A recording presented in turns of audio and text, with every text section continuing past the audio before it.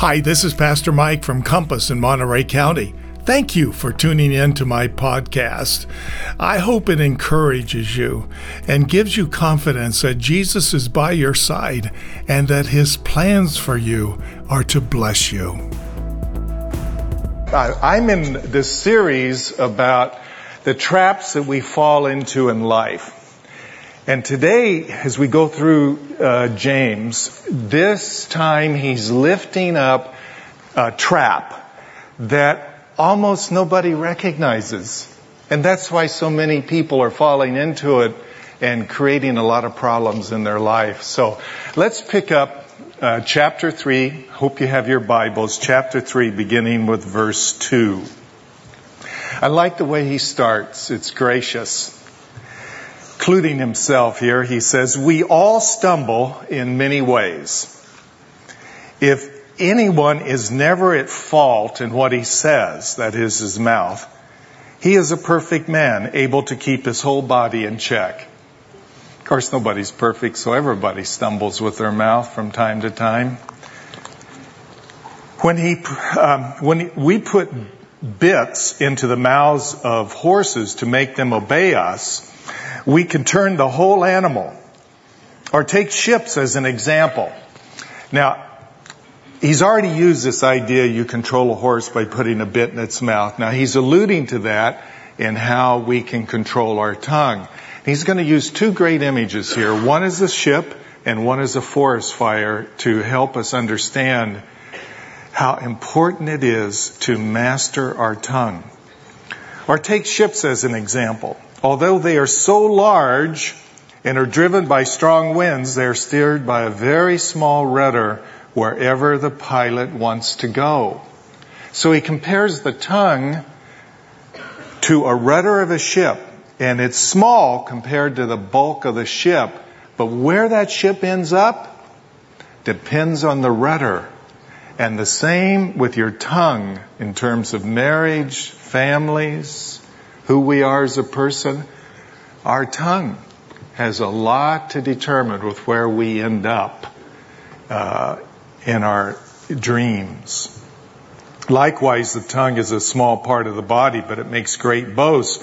Consider what a great forest is set on fire by a small spark. The tongue also is a fire, a world of evil among the parts of the body. So the tongue, 3 inches long, usually, 3 inches small, but the tongue can be like a match in a forest and destroy so much that is beautiful. And yet it's so small, like a night of romance, like a marriage, like a job and a career. Tongue. It corrupts the whole person, sets the whole course of his life on fire, and is set on fire by hell. John Bunyan, in his great allegory, Pilgrim's Progress, Christian meets up with one person called Talkative. That was his name, Talkative. He couldn't control his mouth. So he never really got very far as a Christian. And here in this verse, it corrupts the whole person. I want to talk about that a little bit later in my message, because actually our words can corrupt us as a person. What we say actually colors our personality. It shapes our personality. No? A person is a gossip. They tell stories behind other people's back. You don't think that affects them? Oh yeah, it affects their heart. It hardens their heart. You know, a person lets really harsh words come out of angry words. They vent. You don't think that makes them an angrier person?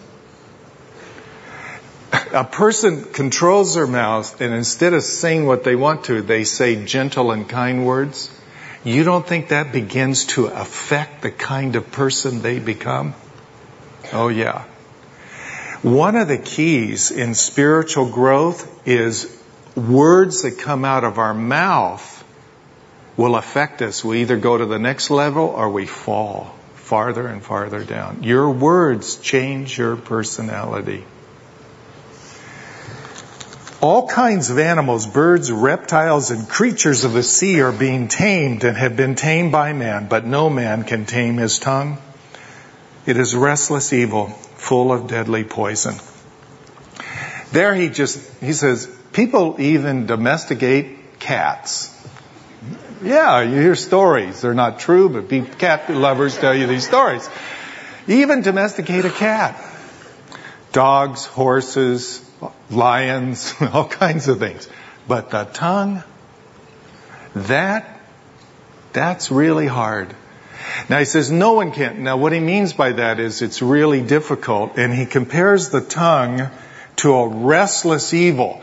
And this word restless is the picture of an animal that's been put in a cage, but it's prowling, constantly looking for an opening. And if it sees the slightest opening, it darts and escapes. That's your tongue. Even when you're working on your tongue, it just looks for the slightest opportunity to escape your control, and bang! Words come out. Isn't that true? So this takes a lot of labor, is what he's saying here. You never finally get it done. Constant vigilance. And it has poison. Oh, what a picture. Everyone's tongue carries poison. Have you thought about that?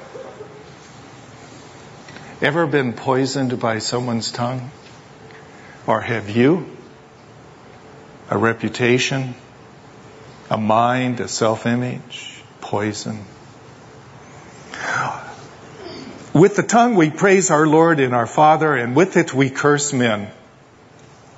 From the same mouth come praises to God, and then after church cursing people as we're trying to get out of the parking lot. Oh, I don't want to get there. I don't want to go there. Who have been made in God's likeness. Out of the same mouth come praise and cursing. My brothers, this ought not to be true. Now here's a tremendous illustration. Watch this.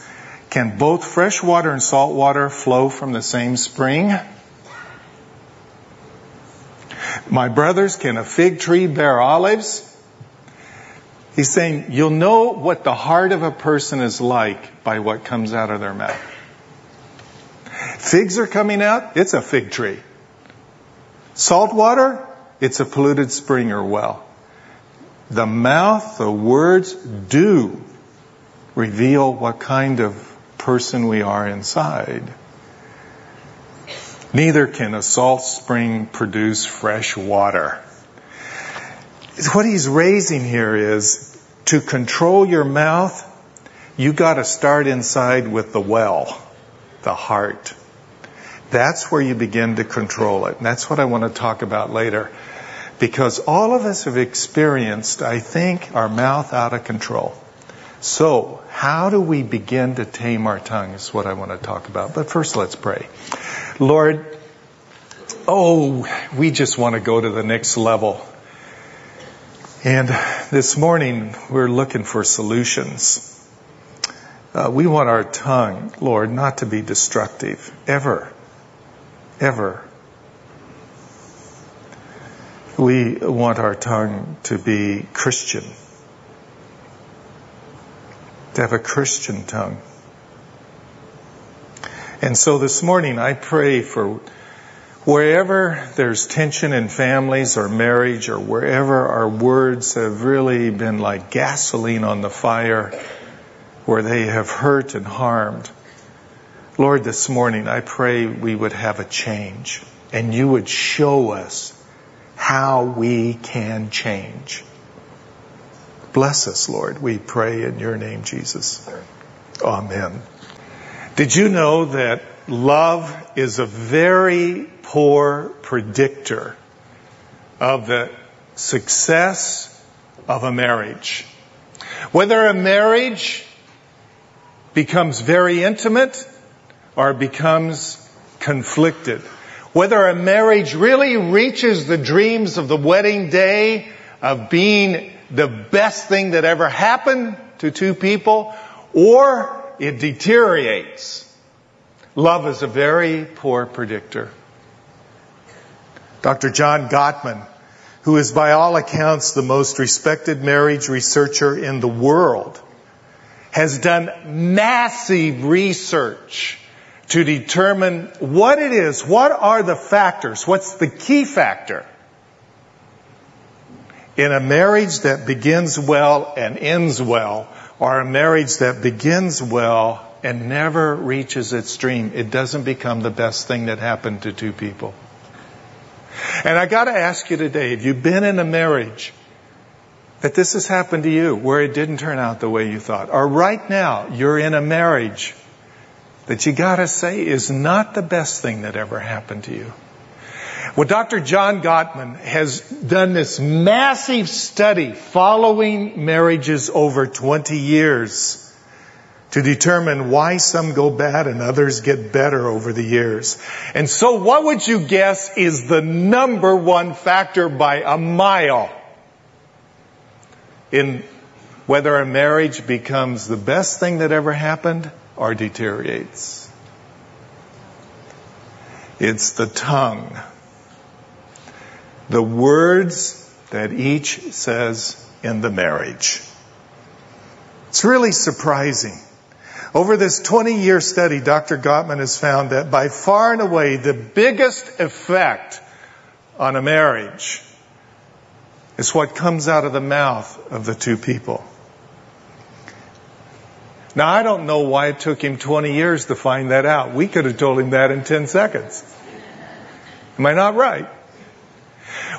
Many of us have had the experience where a night of expected romance was ruined by the tongue. No? Yes. Many of us have gone through the experience where 2 or 3 days of bliss in a marriage has been lost because of the tongue. Haven't you been wounded by someone's tongue? And they did not have to yell. Don't be thinking that the tongue has to yell in order to do its destructive work. Humor at your expense, that's sarcasm. Humor at your expense has cut your heart. Or a little dig, just a little dig that was like a dagger into your heart of your respect and dignity. We all know that nursery rhyme, sticks and stones may break my bones, but words will never hurt me. And we all know it's a lie. We've all experienced how that is not true. You know, you hit a person with a rock and you bruise them, but maybe in a week, maybe a month at most, that bruise is healed. But you bruise a heart with hurtful words, and it may take years, if ever, it is healed. Surely someone here this morning has been bruised or cut by someone's words, and that wound in your heart and mind is still not healed. No surgeon can heal the wounds of the words of a person. James describes the tongue as, in your scriptures, full of deadly poison. The Bible is saying that scorpions carry poison in their tongue, in their tail. Human beings carry poison in their tongue. Words are deeds. That's what James is saying in this passage. Words do things to people. They either hurt them or they heal them and encourage them. They build up or they tear down. They bless or curse. Last summer when I was studying one of Shakespeare's plays, Hamlet, this line that he gives Hamlet just jumped out at me. So I love this line. I will speak daggers to her heart, yet use none. I will speak daggers to her heart, and yet use none. Words can be daggers to the heart. And that's why the number one predictor of the health of a marriage and its success is not incompatibility, not their sexual experience, not even that they love each other. Plenty of people who love each other have to get away from each other. It's the poison from the tongue that can ruin it all. Now, it's very likely that more than a few of us this morning also have a child that we love very much who has closed their heart to us. And that child can be 40 years old, grown, or 14 years old, and we're sensing in that 14-year-old that their heart is hardening towards us. A closed heart is defined as a heart over which you have lost all influence. No matter how much you yell or punish that child or person, they still remain rebellious. They still remain outside of your influence. Punishment and yelling will not open a closed heart. And the heart is closed. Why? Always because of words that have been spoken to it. It's hardened itself, become calloused as its only means, especially in a child, of protecting itself from the poisons of words. Words are deeds. They're deeds. They do things to people. Unskilled parents vastly underestimate the effect of their words upon children, especially words that they say when they're angry. So James says in chapter 3, verse 4, or take ships as an example, although they are so large and are driven by strong winds, they are steered by a very small rudder wherever the pilot wants to go. Likewise, the tongue is a small part of the body, but it makes great boasts. Consider what a great forest is set on fire by a small spark. The tongue also is a fire. James there is using two really graphic pictures to speak to us about the enormous effect of our words. First, he uses the image of a rudder on a ship, like a rudder on an aircraft carrier. It is so tiny compared to the enormous size of the ship. So too is your tongue compared. If you're 5'5" or 6'2" or 3, your tongue is so small. But James is saying there that where that ship ends up, whether or not it ends up on the rocks or it ends up in the port, where it ends up on the destination where it wanted to go to, or ends up somewhere else it didn't want to go to, all depends on the rudder. It's the rudder. And in the same manner, he talks about the forest fire. He says it only takes a tiny spark to set a forest on fire that was once gorgeous and beautiful and turn it into charred black sticks of ugliness. It's a graphic description of the damage of words.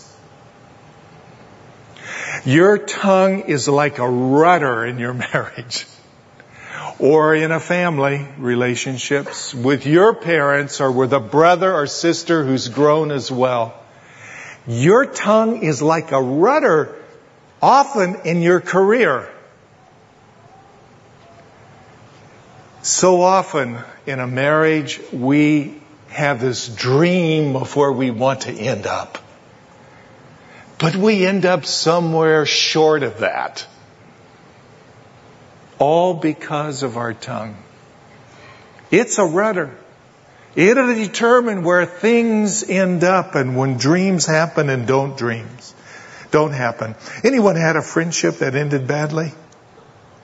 Because of words spoken? Anyone had a marriage that began so well, but words left these bloody memories that have never been healed? That's why the Bible has so much to say about taming our tongue. It's really a big thing in the Scriptures, and especially in Jesus' teaching. So the question is, given the effect of our tongue, how do you tame it? Well, first, James says, give the problems in your life the right name. Give the problems in your life the right name. And that's so important because so often we have problems in our life and the problem we think is the problem is not the problem.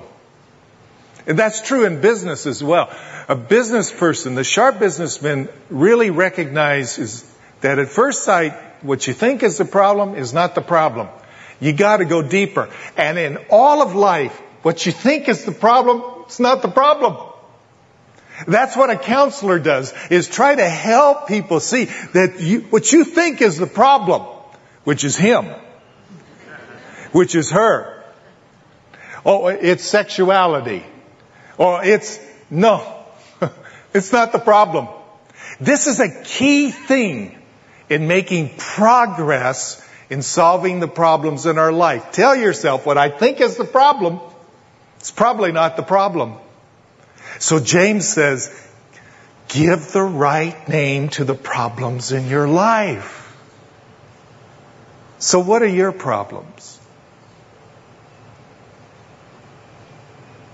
Could any of them be traced back actually to the tongue?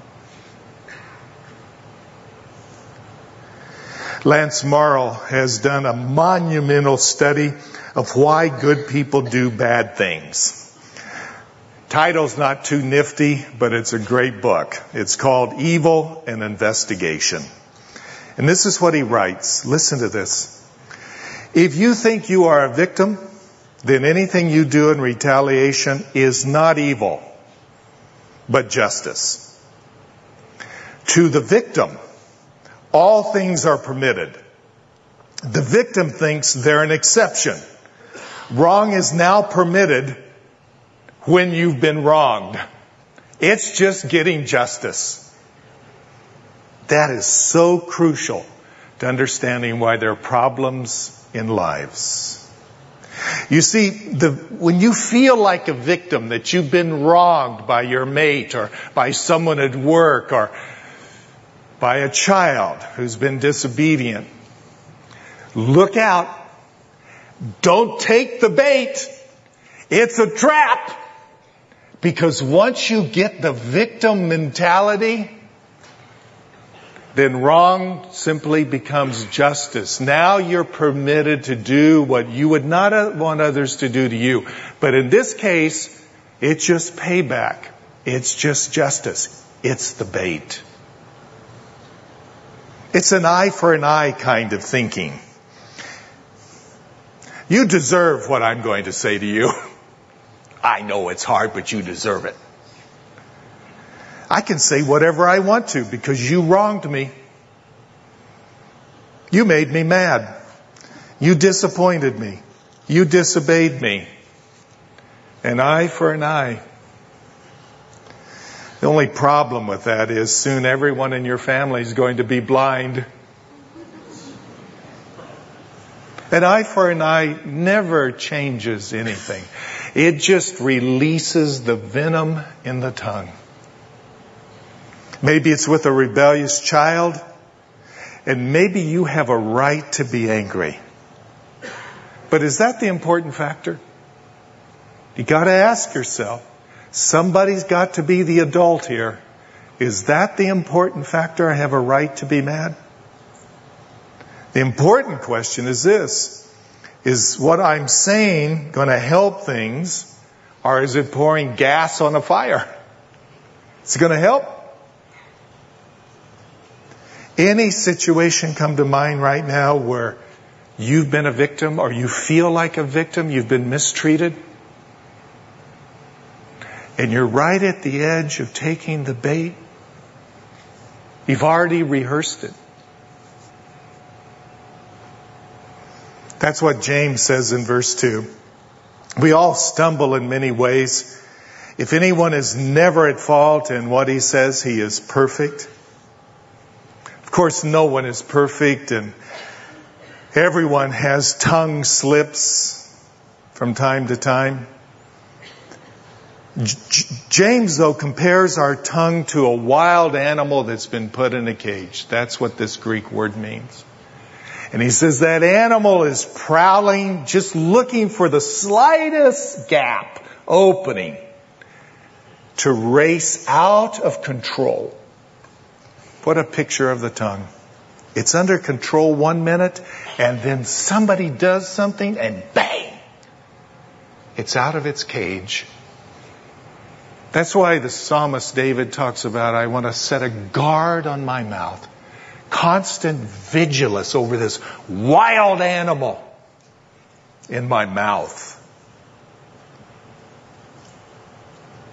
Here's my radical suggestion. You probably won't like it, but it's why it's radical. Ask God and ask the person that you've been verbally violent towards, ask that person for forgiveness for how your tongue has been hurtful to them and probably added to the problem, poured gas on the fire. Ask them forgiveness. This is just huge in taming the tongue, because this is what happens. After you've actually gone to two people you don't want to go to and ask forgiveness for what you said, it doesn't matter if what they did is wrong. What matters is how you reacted verbally, violently. After you've asked 2 or 3 people for forgiveness, you're going to get tired of that. And then the next time that comes up, you get a little bit stronger, because you say, I don't want to go ask them for forgiveness. So humbling. It's really important to identify what the real problem here, and it's my mouth. Because you will never fix what you won't admit needs fixing. This is just absolutely critical. Pray to God for forgiveness, and then go to that person, especially if it's your wife or husband or child. Forgive me for what I said. It was out of place. Don't get into what they did. Don't get into it, but I was really mad at you. But what you did hurt. Don't. Just take care of your junk. Just you. Forgive me for what I said. Period. It will transform and begin to heal relationships. I guarantee you that. But I've got to be honest with you. Most of you aren't going to do that. Most of you won't do that. This is one of the frustrations of all counselors, is they point to a solution and people look at that and say, oh, that's too hard. Too hard to change. Most people don't change, even Christians, because anything worthwhile takes effort. Most people don't want to put out the effort. But I hope you will be an exception and go to the next level with your mouth. Secondly, if you want to get control of your mouth, taste your words before you speak. Taste your words before you speak them. Scientists say that women speak an average of 33,000 words per day. And a man, this is true, and a man 16,000. I thought that was kind of high. And then you come home and your wife wants to know everything you did. Well, yeah, how'd your day go? Really good. It was good. Well, what'd you do? Well, I had these meetings, Well, what'd you do in the meetings? And what'd you have for lunch? And you're out of words. You already hit 16,500. You're out of words. You're done. You're trying to go into your cave and she wants to talk. And I better stop talking about this because I'm in enough trouble right now. Anyway, the scientific fact is a man only speaks 16,000 words a day. And women want him to talk more. And that women average about 120 words per minute with gusts up to 320. I'm just telling you what science says. Men speak 65 words a minute, except on Super Bowl Sunday, then they can gust up to 210 words per minute on a touchdown. Now, I just made that one up. You don't believe me, do you? I can tell women going like this, but this is the truth. This for sure is true. Speak when you are angry, and you will make the best speech you ever regret. Because your mouth is getting ahead of your brain. You're gusting. Whether you're male or female, you start gusting when you're angry. You'll make the best speech you ever regret. One of the most important steps in getting control of our tongue is stop saying the first thing that comes to our mind. Some of us, our mouth is hooked into a stream of consciousness. And you got to break that habit. Some of us have developed this bad habit of speaking as fast as we can think. But you've got to start saying to yourself, before I speak, I got to taste my words before I say them to my wife or to my 7-year-old. Only God gives credit for hurtful or damaging words unspoken. One of the key steps in taming the tongue is the therapy of silence. Taste your words before you speak. I read this last week in my research about a woman who was looking at herself in the mirror, and she said to her husband, I see a woman who's getting old with more and more wrinkles, with hair that's falling out, and my arms are getting flabby, and I put on weight. Honey, would you tell me something positive to encourage me? The husband said, well, there's nothing wrong with your eyes.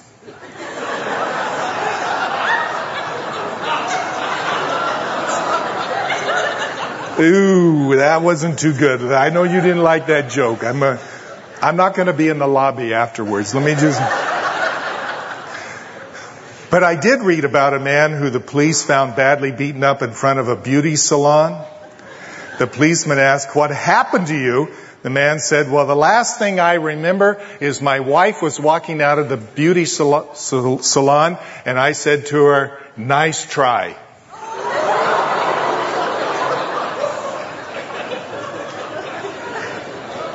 Didn't like that one either, okay. My point is leave 3 things unsaid every day. 3 things unsaid every day. Here's why. We are never persuasive when we are abrasive. You see, words are like toothpaste. Once the toothpaste is out of the tube, it's impossible to get it back in. And I gotta tell you, once you've launched those words, you can never get them back. They've already done their damage. Taste your words before you speak, and leave 3 things unsaid every day. Third, if you want to control your tongue, you'll need to build a new heart inside of you. A new heart. James says our words reveal what is in our heart. That's what Jesus says too. It's out of the abundance of the heart that the mouth speaks, Jesus says. All over the Scripture, it says our words are like a thermometer. They tell us what's inside of us, the condition of us emotionally and spiritually. So in verse 11, James says, he asks, can both fresh water and salt water flow from the same spring or well? My brothers, can a fig tree bear olives or a grapevine bear figs? Of course, no. The kind of water that comes out of a spring depends on the source. The kind of water we get from a well, it'll tell us whether the well is polluted or fresh and pure. Our heart is the source of all of our words, even when we're angry. Anger just takes the lid off. It tells us the condition of our heart. And that's why there's one person who's in a very provocative situation and launches with cursing and belittling language because it's in their heart. But another person with the same kind of child, the same kind of wife or husband, the same kind of boss is gentle. Because that's their heart. We must come to the place that we understand that what's coming out of my heart is out of my mouth is telling me the condition of my maturity spiritually and emotionally. It's an indicator. You go to the doc, he tells you to stick out your tongue. The dentist checks your tongue over because it has a lot to tell about the health inside the body that's out of sight. So we've got to change our heart before we can control our tongue. Got to work on our heart. I love this poem. Watch your thoughts, for they become words. Watch your words because they become action. Watch your actions because they become habits. Watch your habits because they become your destiny.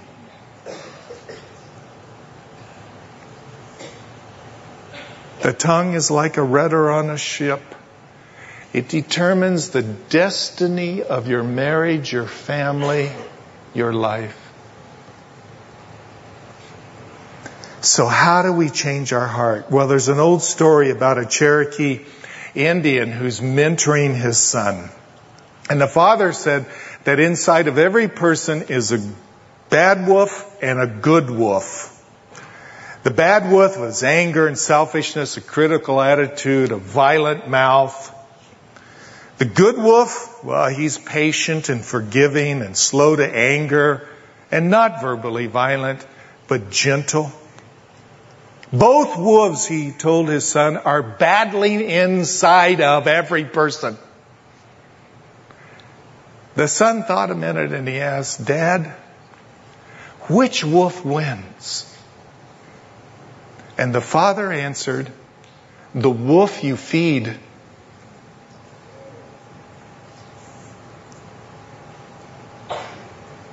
Which wolf are you feeding?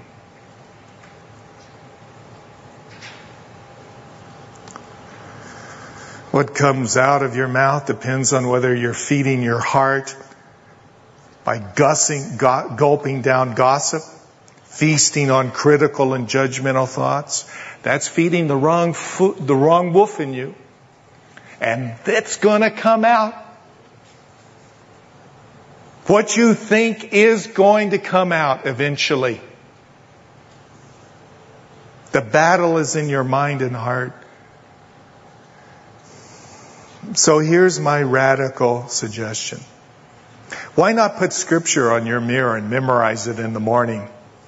Scripture like verse 5, a great forest is set on fire by a tiny spark. Or chapter 1 verse 19, be quick to listen, slow to speak, and slow to anger. Why not put that on your mirror? And start your day visualizing the kinds of encounters you are going to have with difficult people. And begin to visualize yourself actually living out those verses. I promise you, it will matter in how you perform. What you feed your mind and heart determines which wolf wins. And this is the importance of worship every Sunday.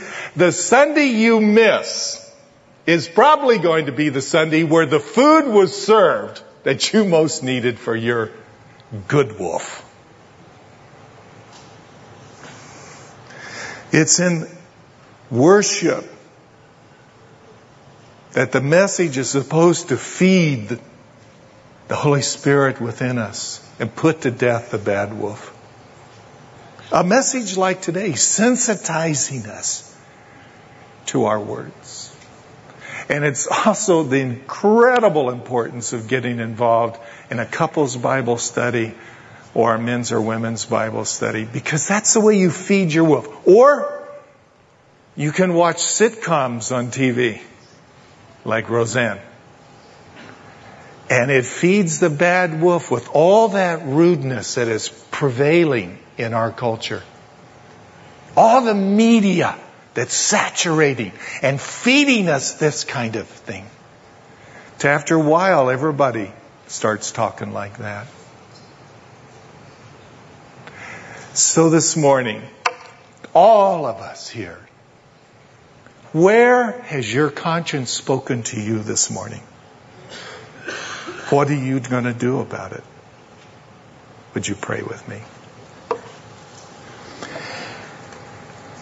Lord, as we come into a meditation time, I pray that all of us here might examine our words and what they say about us, and where we've taken the bait in anger because we felt mistreated. I pray that in marriages here where too many words are hurtful, families, that during this time of meditation, you would help us make promises to you and ourselves that we would keep, that would begin to tame our tongue. And we pray it in your name, Jesus. Amen.